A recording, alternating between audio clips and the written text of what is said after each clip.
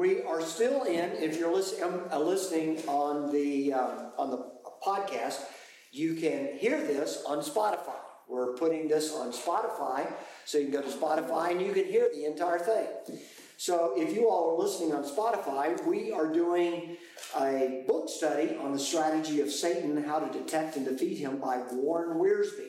We're in the first chapter. We started it last week. We didn't finish it, but we will finish it up today. Now, I want to just review quickly. I don't want to spend too much time in it, but we're studying the deceiver. And there's 4 main points that Wiersbe makes that we're going to look at. And we started looking at it last week. We'll continue looking at it this week. He talked about Satan's target. What Satan targets in your mind. There you go, Carolyn, you got it. He targets your mind. He targets your mind. Now, let me make a suggestion. If you go all the way back, and if you look in, and let's just look at a passage here. Here I am, I'm starting to do more teaching in the first part of the chapter. But it's a thought, and I'm not saying that I'm completely committed to this concept yet. But look in 2 Corinthians, of 2 Corinthians, the 11th chapter. And I want you to notice, Paul is talking here. And they're rejecting his ministry. Now, I want you to notice what he says here, starting in verse 1. I wish that you would bear with me, and this all goes under the heading that Satan targets your mind. I wish that you would bear with me in a little foolishness. But indeed, you are bearing with me, a little, kind of sarcasm there. For I am jealous for you with a godly jealousy. Jealousy can be good. He says there's such things as a godly jealousy. I think you can be godly jealous for your wife, wanting to protect her, watch over her, and all that, or your husband. A godly jealousy, for I betrothed you to one husband.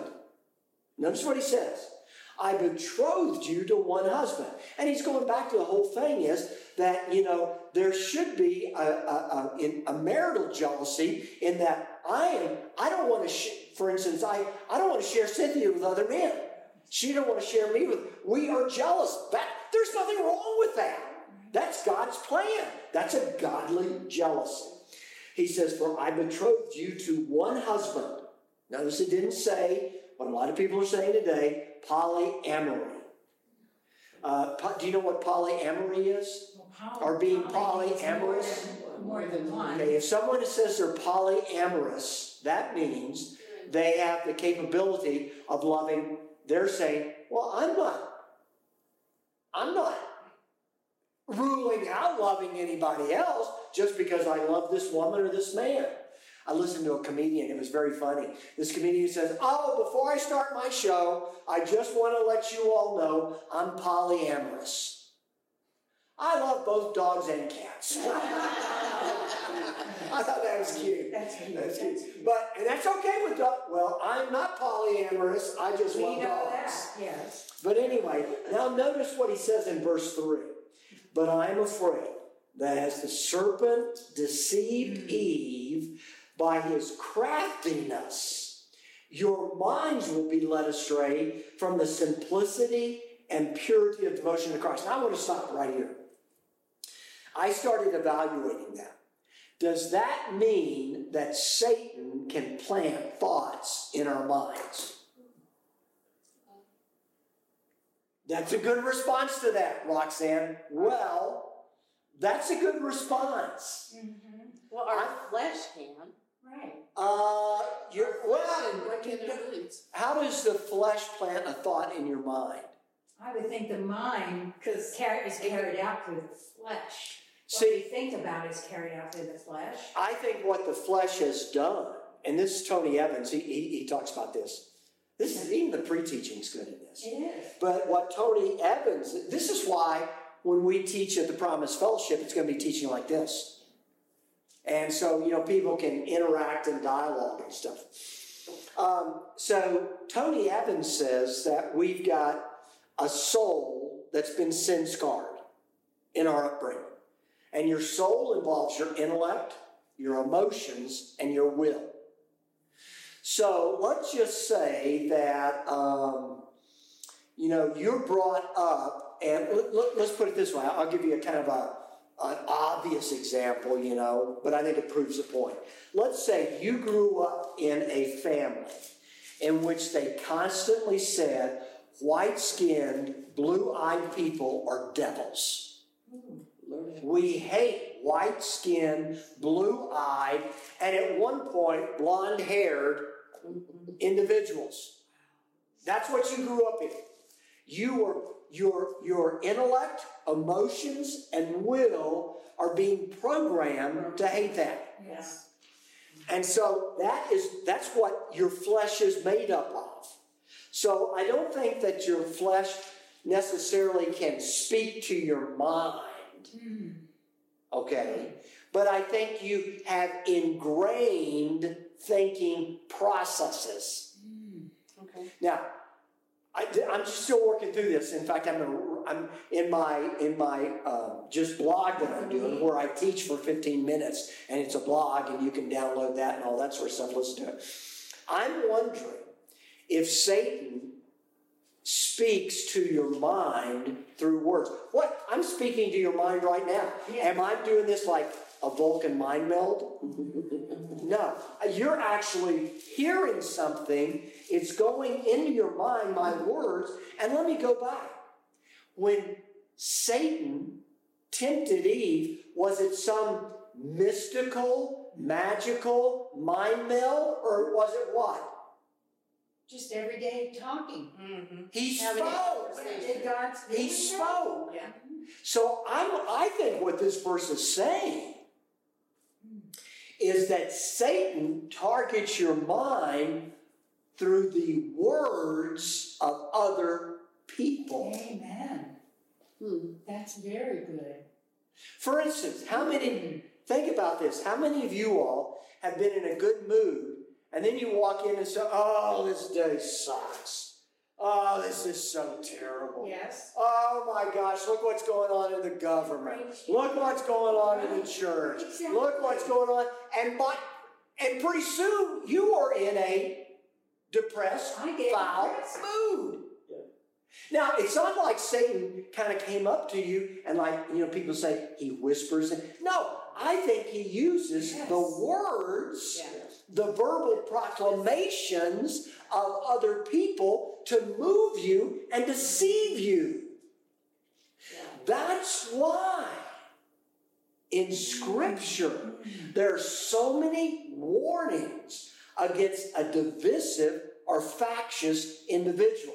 It's not like Satan is kind of whispering to people, but someone's flesh is, they're spewing out what their flesh is saying, and that is infecting the minds of other people. Scripture says, reject a factious man after the first or second warning. In other words, the first time someone seeks to be divisive or factious, you warn them, stop it.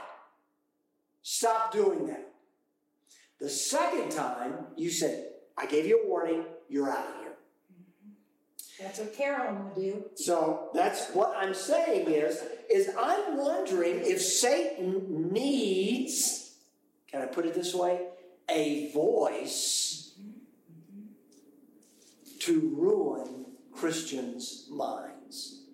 He uses, I believe, the words of other people. Now, really quickly, let me give you an analogy. How many believe, okay, I won't ask for a show of hands here. How many of you all were tempted to believe Fauci? In the beginning? In the beginning, a lot of people were. He knows everything and all that. Roxanne, you're saying no because you're smarter than the average bear, you know. I live with Dad. You live with And since he has a jealous, godly jealousy for you, yeah, but a lot of people would sit there and go, well, he's Dr. Fauci. I didn't know anything. And you didn't know anything. Right. But we know now that he lied. Yes. He deceived. That mass don't protect. Jabs don't protect. It's not a vaccine. Not a vaccine. It's not a vaccine. Like if you get the flu shot, it's a vaccine. Yeah. It's not. But even when he was challenged, people still. They still believe it because it's kind of like. But isn't it? There's people that you might, when people say something, whether it be in a church, whether it be in an office, whether it be in a country club, when they say if they're the chairman of the board, and they start saying something in a business, well, they're saying it must be true. Yeah. So I'm wondering if Satan uses he needs a voice. In fact, I'm going to write an article, Satan needs a voice. And that's how he deceives our brains. Through the words that people, through their flesh, are vocalizing. That makes sense. That totally makes sense. I mean, it kind of makes sense. And I've got to do some further study. Maybe there's some place where Satan has... But remember, when he tempted Jesus, he used what? Words. He just went straight to him and he spoke to him. Yeah. Go ahead. And he used scripture, but he twisted and it. Great observation, brother. Great observation. So I'm wondering, that's why you always have to be on guard. Yes. Especially when it comes to spiritual matters. You've got to discern. You've got to have discernment. Yes. Discernment. Okay. And alertness. And alertness. Be alert. Be on alert. That is totally a command. Now turn with me real quick. Again, this is not in the book, so I'm sorry you people that are looking for this in the book, but turn with me to Ephesians. And remember, it's easy to find Ephesians. Gentiles eat pork chops. So GEPC. So we want to go to the eat section of Gentiles eat pork chops, which would be right before the pork, which would be Philippians. And I want you to notice what he says. Look in, let's see. Okay. Look in chapter 6, verse 10. I'm not going to read it all. Ephesians 6:10. Finally, be strong in the Lord and strength of mind. Put on the full armor of God. And he talks about garment. Drop on down verse 15. And having shod your feet with the preparation of the gospel of peace. And then he makes a very interesting statement. In addition to all this, he almost says, okay, there's one more thing I've got to tell you. In addition to all of this, he says, taking up the shield of faith, which is able to extinguish the flaming arrows of the evil one.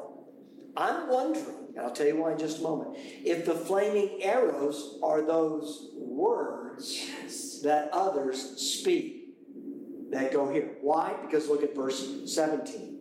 And take up the helmet of salvation. What is a helmet for? Whether it be football, warfare, or anything. It protects what? Your brain. Your brain, your head, your mind. What do you think? What you think. Where do you think? And take up the helmet of salvation and the sword of the Spirit, which is... So you need a helmet to protect you from those flaming darts, a shield and a helmet. You need that. But then you also need the Word of God, which you can parry off those darts, those arrows, those things that come in. Someone comes up and you say, well, you've got to do this, this, and this to be saved. You don't say, no, you don't. Say, it's not what it says in the Bible. Let me show you what the sword of the Spirit says. Sword of the Spirit, John 3:16, for God so loved the world, he gave his only Son. Whoever believes in him shall not perish, but have eternal life. So I'm wondering if the way Satan corrupts us is through the words of corrupted Christians. Think of what they're doing in the world now. They're changing the meaning of words. Sure they are. And I just heard them say in one of the books, How to Ruin a Country, one of the things is changing words. They don't mean what you think they mean. And you know, who was it Churchill said?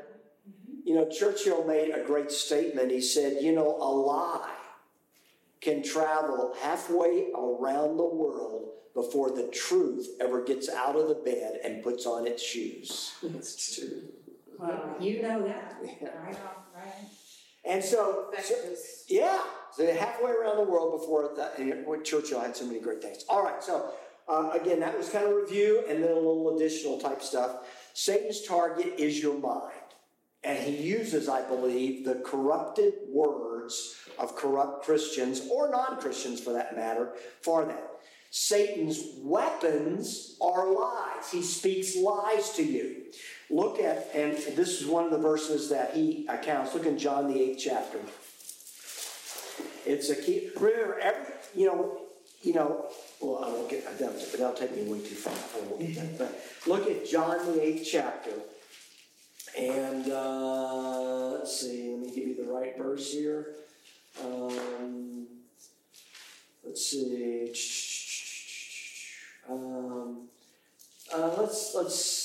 Let's start in verse 44, 844. He's speaking to the Pharisees. He says, "You are of your father, the devil." Now, those are fighting words. And you want to do the desires of your father. He was a murderer from the beginning and does not stand in the... Now, pick up the sword of the Spirit. Sanctify them in truth. Thy word is truth. John 17:17. Because there's no truth in him. Whenever he speaks. Now, I'm going to stop in just a minute. I'm going to give you a little Greek here, and also English for that matter, because it bears true in the English language. There's what is known as articular and anarthrous nouns. Articular and anarthrous nouns. An anarthrous noun could mean anything. Hand me a shovel. Mm-hmm. What kind of shovel? Can mean a lot of things. Or if you say, hand me the shovel, you're talking about a particular shovel. If it's it can be any shovel. Mm-hmm. The and anarthrous means without the article. Mm-hmm. Articular means with the article. Okay. The Greek language has it too. And the articles are a, an, and the. Okay? Those are articles. English major. So you could say, hand me the red shovel. You could say that, or hand me the shovel that you have to. In other words, it's a particular shovel if you add the. It's the shovel, not this shovel, this shovel, this shovel, this shovel. So sometimes nouns have articles in the Greek language, a, n, and the, and sometimes they don't. Now this is translated, he is the father of, what does it say there? The devil. Okay, read on. But he speaks, whenever he speaks a lie. That's anarthrous. Yeah. But it's articular in the Greek. You should cross out a and write the there. Mm. He speaks the lie. The lie. And that's what he spoke to Adam and Eve. In fact, I've got another paper. This is another neat thing that I've been able to start working more on, is papers in different blogs. I've got another blog that I want to do called The Nullification of God. Mm. Satan was trying to nullify God in heaven. He came down to earth, and he was trying to nullify God on earth through tempting Adam and Eve. But you can't do that, and we see the same. So he says, he speaks the lie. He speaks from his own nature, for he is the liar and the father of lies. So anything Satan speaks to you, anytime you hear it, you've got to be on the alert. You got to be discerning, and you got to listen to what Christians are saying. If they start saying, well, you got to repent and believe. Really? Don't think so. Let's go to the Word of God. Let's go to the Word of God. Okay, so now we got through that section last week. And I think, didn't we? I'm trying to think how far we got. Page 15. You left off, start there, 1.4, your defense. No, I don't think we got that far. I think we only got to 13. 13, yeah, I think you're right. That's what I was saying. So, and he was talking about a lot of counterfeits. Look on page 10 and 11, and I'll get to 13 because you're right, Carolyn. Is we see that first of all, we see that Satan gets them to doubt God's word. Page 10, she took away from God's word. God said, freely, anything you want. She added to God's word. We're not even supposed to touch it. God didn't say that. And she changed God's word, lest you die. For in the day you eat, you shall surely die. The penalty for disobedience was death. All right? Lest you die, to surely you die. So, I want you to notice, and then he quotes, it's interesting, if you look on the next page, page 11, for such men are false prophets, deceitful workers, disguising themselves as apostles of Christ. This is in the middle of page 11. No wonder, for even Satan disguises himself as an angel of light. By the way, what does Lucifer mean? It's one of his names. Light. Luz is light in Spanish. Like lumens. All comes from light. So Satan, and I believe that when Satan showed up to Eve, he was this resplendent, glorious being. And so he was also very persuasive, very crafty, very deceitful, but lying. All right? Now, he talks about a lot of different counterfeits, and I won't go into those. I'm not sure I completely agree with him. I guess there are counterfeit Christians, counterfeit righteous. I don't want to go through that. Remember, I think you can be a Christian and do any sin that's in the Bible. Amen. And you can do it more than once, and you still be a Christian, but you have, as Pat said, a loss of rewards. Now look at the 1.3, which is on page 13. This is all new stuff now we're getting into. Okay, so Satan's target is your mind. His way he does it is, his strategy is to implant lies in your mind. And I believe he uses other people to do that. Satan's purpose is to make you ignorant of God's will. Satan wants you fat, dumb, and happy. Fat, dumb, and happy. Now, if you want to get a group of Christians fat, dumb, and happy, teach them prosperity theology. Teach them what you find in the average megachurch. That's all about. Teach them what Joel Osteen. Or Joel Osteen. Make them fat, dumb, and happy. Largest church in America. Close to 50,000 people. So there's 50,000 people that are fat, dumb, and happy. All right? Think about that. Notice what he says in Psalm 119, verse 105. Your word is a what? Now let me ask, when you have a lamp, why do you have a lamp? So you can see. And why does it make you see? Because it sheds light. Yeah. It's a lighthouse. It's a lighthouse. And since you can't carry a lighthouse in your pocket, which would be so good, you carry a flashlight or a lamp. All right? And so notice what he says. Your word is a lamp to my what? And a light to my path. There's two things you need if you're, not that I advocate camping. I'm not a camper. Why would you camp when there are these things called hotels, resorts? Why would you camp when there's hotels and resorts? But let's suppose that you have a temporary lapse of sanity and you find yourself with people and you're camping and they told you, remember what I said, deception, told you that camping was fun. And you didn't know that there were no bathrooms anywhere out here. And so in the middle of the night, you realize nature's calling and you go, well, it's dark outside. And so you stumble because someone says, well, there's a path if you come out of your tent.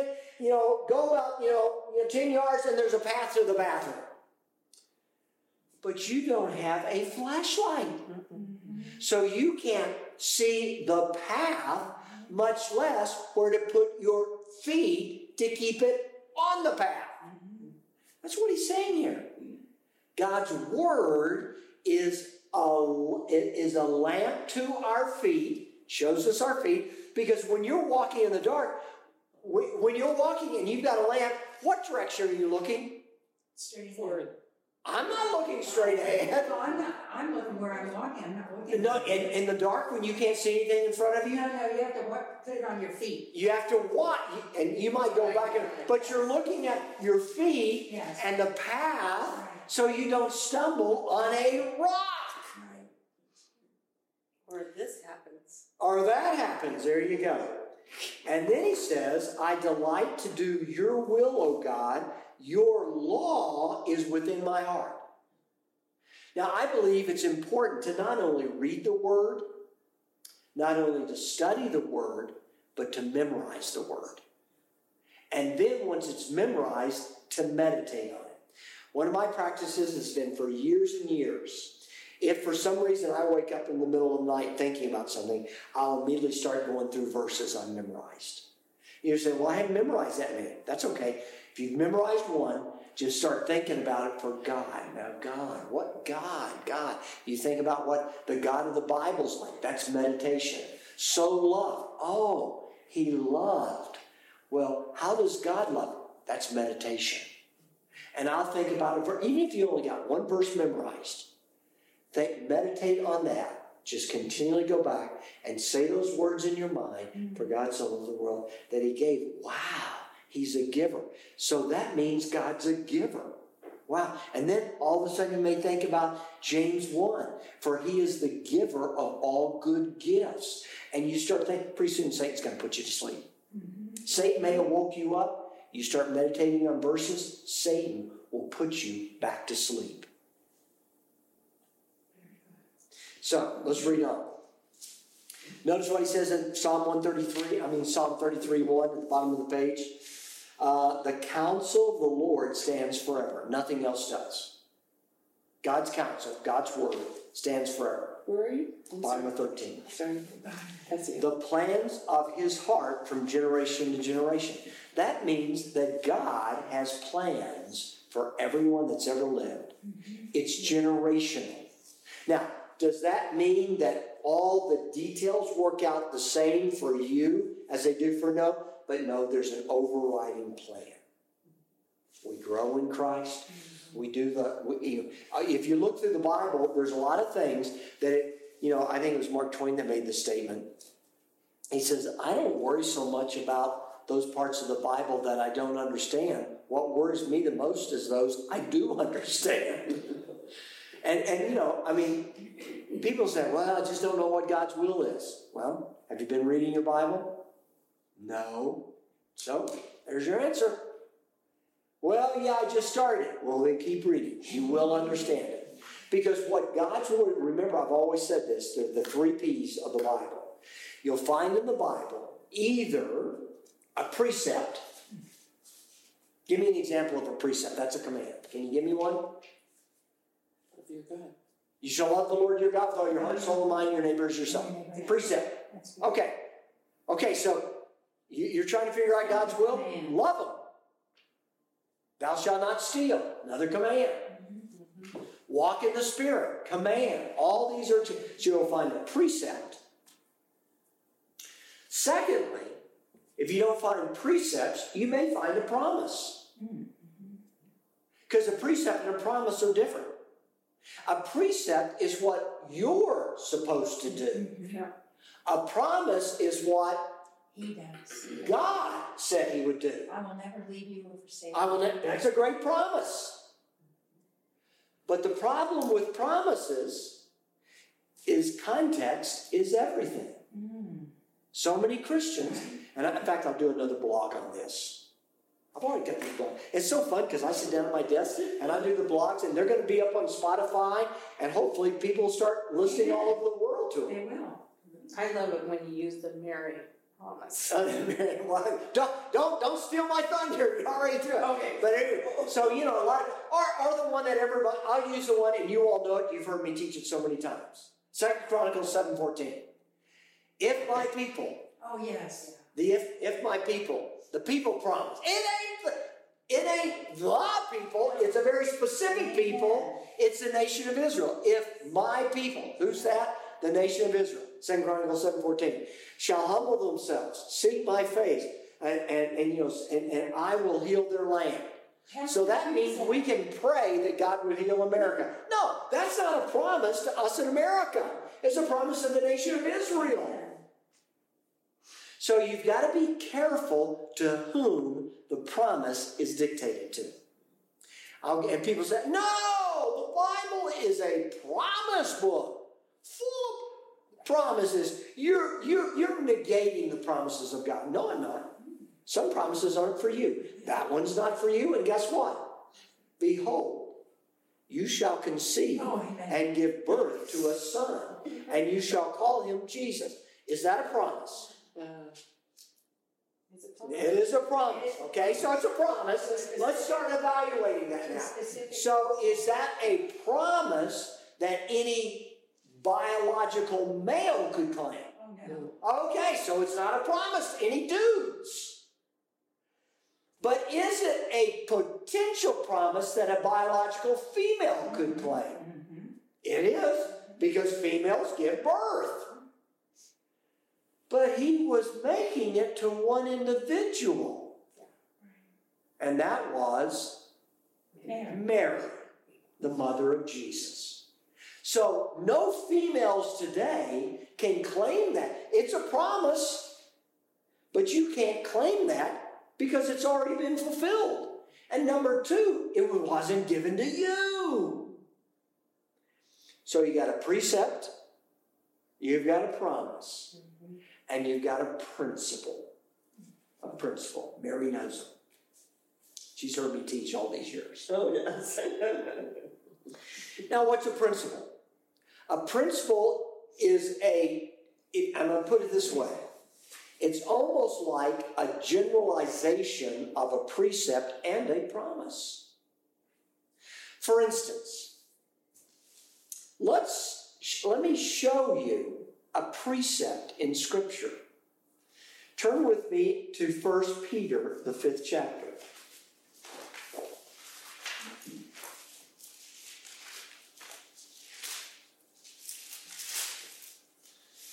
Look at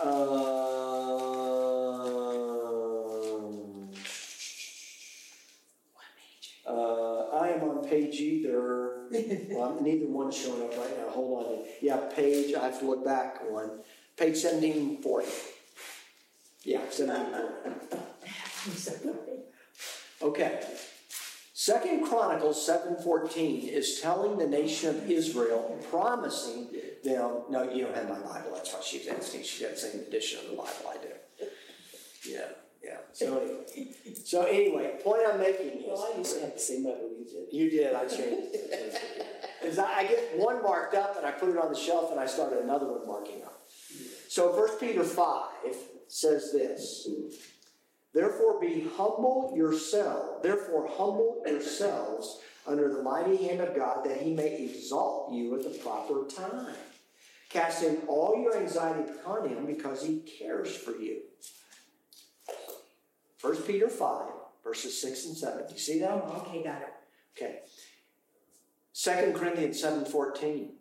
Humble yourselves. He says, if my people are called by my name, shall do what? Humble.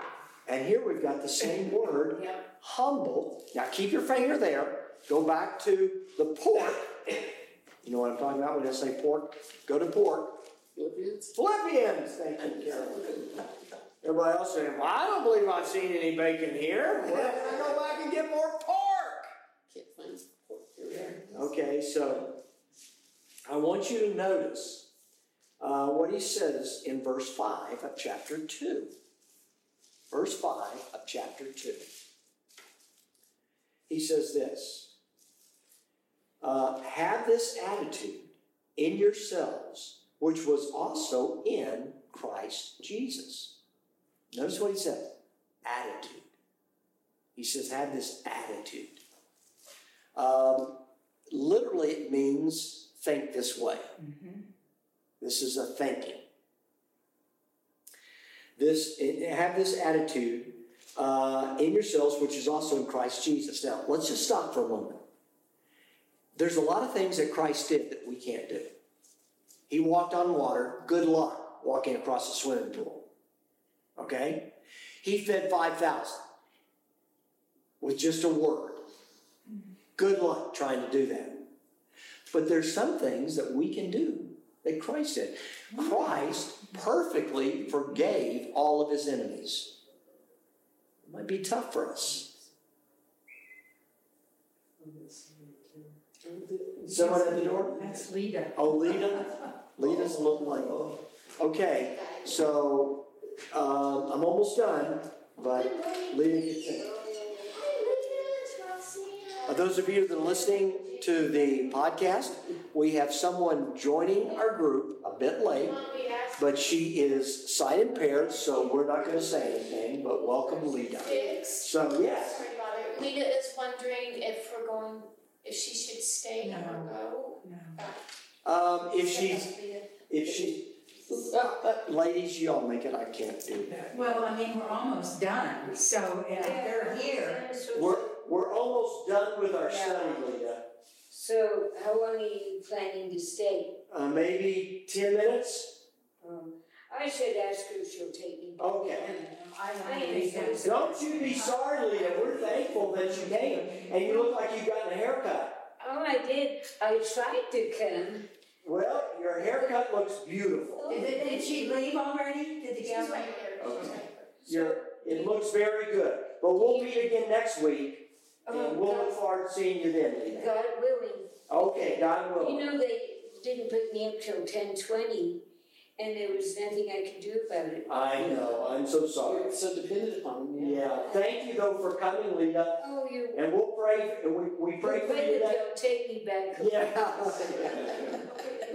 Sweetheart. Yeah. What a delightful lady. Oh, there you Okay. So notice verse 5. Have this attitude in yourselves. Notice an attitude. There's a lot of things that Christ did that we can't do, but we can do what? Have an attitude. Have an attitude that Christ had. Amen. We can have an attitude Christ had. That's what I'm saying, Roxanne, that we can have an attitude. A lot of things that Christ did we can't do. Forget it. Don't walk on water. Don't feed 5,000.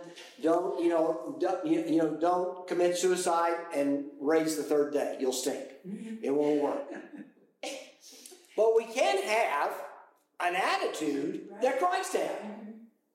Have this attitude in yourselves, which was also in Christ Jesus, who, although he existed in the form of God, he was God, did not regard equality with God a thing to be grasped, held on to. Can you imagine all the times he could say, hey, you're an idiot. Let me show you what I can do right now. Never did. Never did. 6. Never did. But he emptied himself. Now, when he says he emptied himself, there's a theological discussion that I won't get into. But they say, well, he emptied himself of his deity. No, he didn't. He was always 100% God, 100% man. Now, I'm not going to explain what theologians call the hypostatic union. Hypostatic union. You can look it up, but I won't go into that. It's way deep in the woods. Who, although he existed in the form of God, did not regard equality with God a thing to be grasped, but emptied himself, taking the form of a bondservant. The Greek word there is doulos.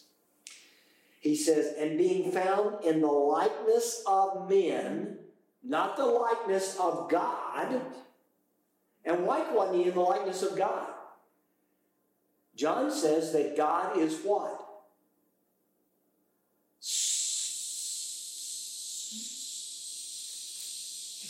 This is kind of like Wordle. The word begins with an S. Spirit. John 4 says God is spirit. What does 1 Timothy 6 says?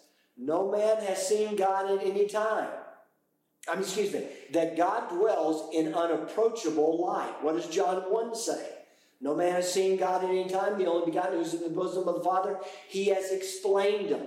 So he is in the appearance of man explaining the unseen God. That's what the incarnation is. All right? Now read on. Being found in the appearance as a man, he humbled himself.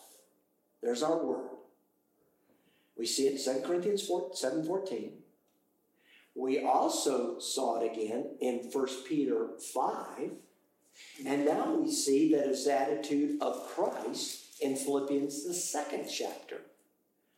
Therefore, we can extrapolate a principle. God loves and rewards humility. You mean, where does he say he rewards it? I'll show you. Read on in Philippians. He says he humbled himself by becoming obedient. Now, if you're obedient, this is back in Philippians 2, verse 8. Okay. Obedience to what? What are we always obedient to as Christians? To as far as we like it. Yes. But what do we obey? The law. No. We were never under the law. Yeah, but I'm talking about the government laws. Oh, okay, but why do we obey up to a point? There's some laws that we should not obey. That's true. But why do we obey laws up to a point, governmental laws up to a point? Why do we do that? Because we're obeying another law. Romans 13 says we should be obedient to governmental authorities. Mm-hmm. So we as Christians, our first obedience is to... You're pointing? The Lord. I thought you were sitting in the ceiling. The ceiling. Oh, it's the ceiling. And where do we know? How do we know what God wants us to do? So he's talking about Jesus was obedient to the Father's word. What did he say at Gethsemane? Not my will, but thy will be done. That's what we as Christians should say every day. That's what he's saying here. That he says here. He says for this reason, he said became obedient to the point of death, even death on a cross. It's not like he had, everybody. If you talk about how would you like to die? Quickly. Sleep. In my sleep, quickly. Everybody wants to die that way. Why? Why do you want to die that way? No pain. Yeah. No pain. You're not looking, you're not, I'm going to die, like you're going to be electrocuted or something. Right. I mean, a lethal injection. There's no death anticipation. Oh, that's true. Because it's in your sleep and you don't know what's going on. You go to sleep in your bed and wake up in heaven. Amen. I mean, who wouldn't want to die that way? Or you're sending your pastor an email. Oh, yes. Yeah. Yes. Yes. And the next one that you're talking to your pastor, and the next thing you know, wait a minute, you're not my pastor. That's Mel. You're talking to Jesus. Yeah. That's Mel. Mary's Mel, yeah. He was on the computer doing an email to me. First thing, doing an email. And Mary came in, and he was slumped over. He'd always gone to be with Jesus. Did I get that right, Mary? Yeah. But he sent Dick's an email early in the morning. Yeah. Now read on. And he says that, even death on the cross. Why does he say that? Because there wasn't a more excruciating death in all the world. There still isn't. There's nothing as horrible as death on a cross. Now notice he said, how far did his obedience go? Was it superficial? All the way. Even death on a cross. Therefore, for this reason, verse 9, God also highly did what? Exalted him and bestowed on him the name which is above every name, so that at the name of Jesus, every knee will bow of those who are in heaven and on earth and under the earth, and that every tongue will confess that Jesus Christ is Lord, to the glory of God the Father. What a great day that's going to be. Now, turn back to 1 Peter 5. And I've almost gotten through the book. We started late. Yeah, we started late, so I'll go on a little bit more. Therefore, notice, there's our word, therefore, humble. You saw it in 2 Corinthians 7:14. You saw it in Philippians, the 2nd chapter. You see it in 1 Peter, the 5th chapter. Therefore, humble yourselves under the mighty hand of God, that he may... Well, when did we see that word exalt? In Philippians 2. So there's a principle here. Humiliation results in exaltation. Humiliation. And most people think exaltation results in more exaltation. You're bragging about yourself and how good you are and all that.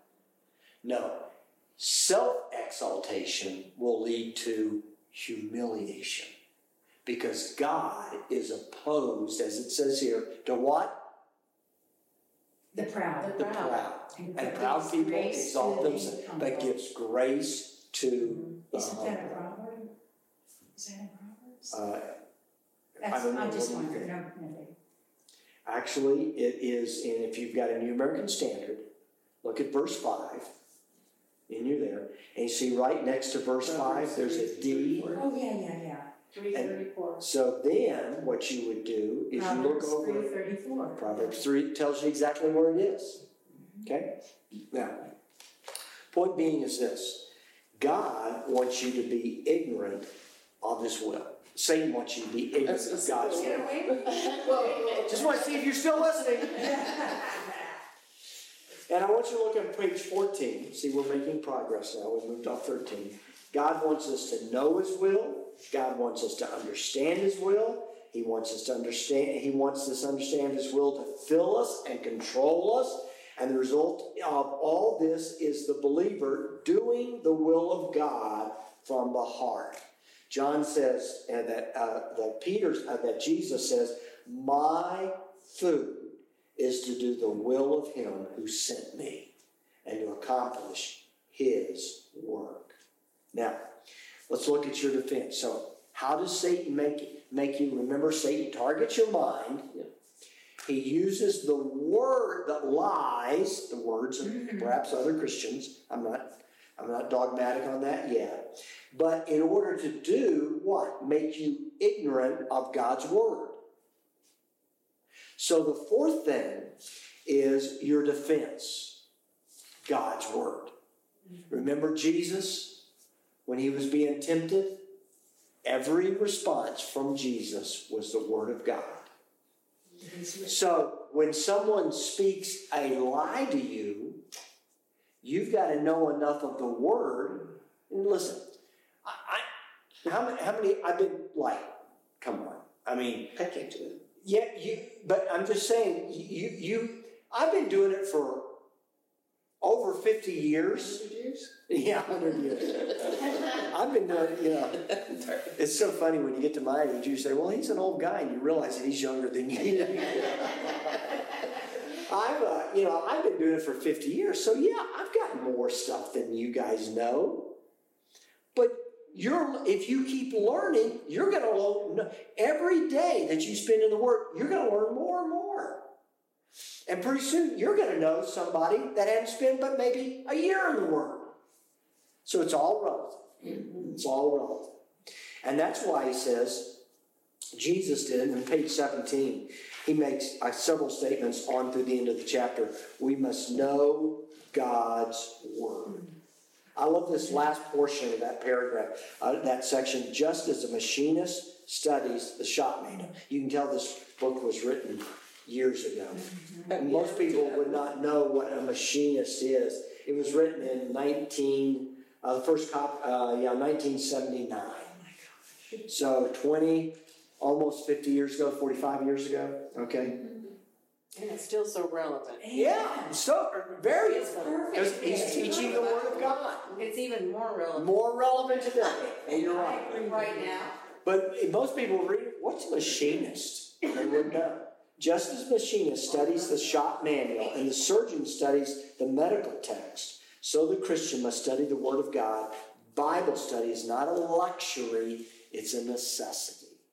We must memorize God's Word. Obviously, Jesus had memorized large portions because he was quoting Deuteronomy, and he wasn't walking around with the Torah, a scroll, reading it from him. It was up here in his mind.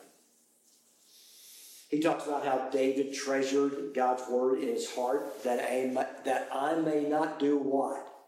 Sin. Satan will try to get you to sin. If you know the Word, you can say, I shouldn't do that. I shouldn't do that. And that's when you got to depend upon the Holy Spirit. We're going to get to that later on. Thirdly, we must meditate on God's Word. And he quotes Joshua, this book of law shall not depart from your mouth, but you shall meditate on it day and night, so that you may be careful to do according to all that is written in it. For when you will make your way prosperous, and then you will have success. As you meditate, you're going to come up with more application.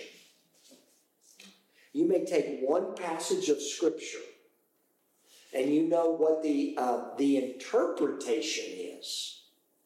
But until you chew on it for a while, you're not going to understand all the applications. Remember, there's one interpretation, many applications. But you got to get the application first. And you do that through observation. Then Bible study goes observation, interpretation, application. Observation, you want to write this down? Observation. You just start making, for God so loved. There must be a God. For God so loved. Love is not impersonal. This God loves.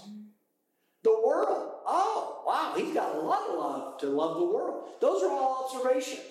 Then you make an interpretation based upon all those observations. The interpretation is that God loves me, Christ died for me. If I believe him, I get eternal life. I'll never perish. Well, and then you can start coming up with a ton of application. What would be one application? Don't guess I need to repent. Repentance is not mentioned. Well, and just living with confidence. Confidence, yeah. And so you may take a verse, observation, interpretation, application. Or as I like to call it, oya. Oya. Not boya, that's something else, but oi. Oi. O-I-A. Oi. Oi. Yeah. Are you British? I am British. Oi. Observation, interpretation, application.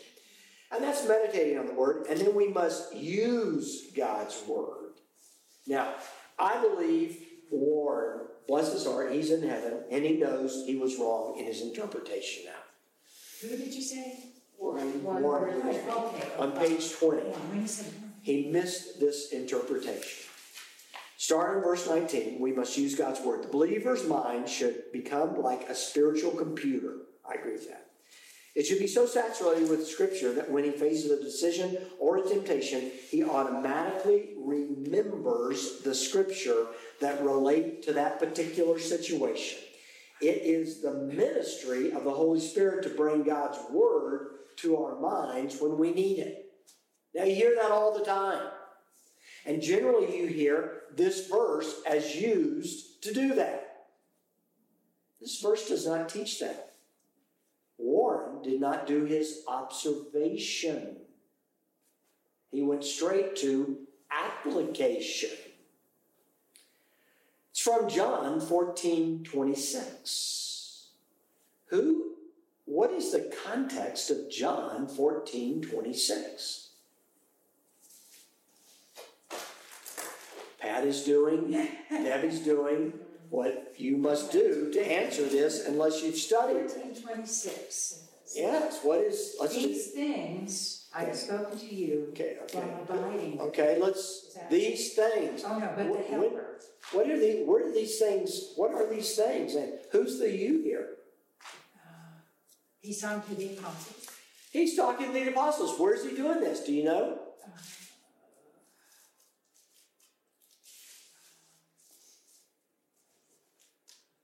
The tape did not. Don't be trouble, but don't be troubled. Believe in me. In my Father's house many mansions. He's. I'm going to tell you, the upper room. Oh yeah. Yes, that's what I was thinking. Yes, that's what I didn't love. Upper room discourse. Always guess if you think you might be right. The upper room discourse. There are how many disciples present? 11. Judas is gone. So when Jesus said, when he makes this statement here in John 14:26, but when the Helper, the Holy Spirit, whom the Father will send in my name, he says will send. What observation might you make on that? In the future. It's future. Right. Yeah. He will teach you, context is important here, the disciples, the apostles, all things. Everything they need to know, Holy Spirit is going to do that. And bring to your remembrance all that I said to you. So he's going to teach you new things and remind you of the old things. And then what did the apostles do with all that? They wrote them down, and you've got them in the book called the Bible. But this isn't some, Lord, just ooey gooey my brain. Give me that. Now, can God not do that? I'm not saying that he can't do that. But he wants you to know the word so well that it just comes to your memory. It comes to your memory. And this is just a natural function of your brain. For instance, think of the things that you have learned that are not anything to do with spiritual. That let's say you start slicing the ball, or you start skying the ball. Well, that means probably that you're not transferring your weight from the right foot to the left foot. This was going down with me yesterday. In other words, you are falling back on the ball and you're putting a slice spin on the ball so it goes out to the right, or you're falling back and you're hitting it straight up a moon ball. So, if you have done it and know how to self-correct, you say, wait a minute, I've got to get that weight and I got to bring it over. We do that with things that aren't spiritual all the time. You'll do something and you say, wait a minute. For instance, I'll give you a great example. I had to go take my car in for service today. So I went down Dry Creek. I cut down this one street that goes just south of the hospital, took a right on Broadway, and goes right up to the Acura dealer. Well, as I'm coming down that way, I realized that the traffic coming this way was non-existent because they blocked it off. So, when I drive back from that hospital, will God remind me? No, it's in my mind. Oh, even though I could go that way to the Acura dealer still, I can't come back that way. It's in my brain. It's in the computer. That knowledge is there. So, what God wants us to do is get that knowledge in the brain. And that's not a promise that God will ooey-gooey us. But he says, use our brain. Use your mind. Put the brain in there. He says, listen. Because if he does that, God is rewarding laziness. Oh, God, I can't memorize this. I can't meditate on this. You're just going to have to remind me of it. It's easier to blame him than for us. You see, God will not be your wife. What are wives good at? Honey, did you remember to? Did you remember? Do you remember? Do you remember? Yes, dear, I remember that. Well, I'm just reminding you just in case. Thank you, dear. I appreciate the reminder. Yeah. I'm not saying it's not a good reminder at times, but God wants us to memorize, and husbands might want to write things down their wives say. And let's close with that righteous declaration.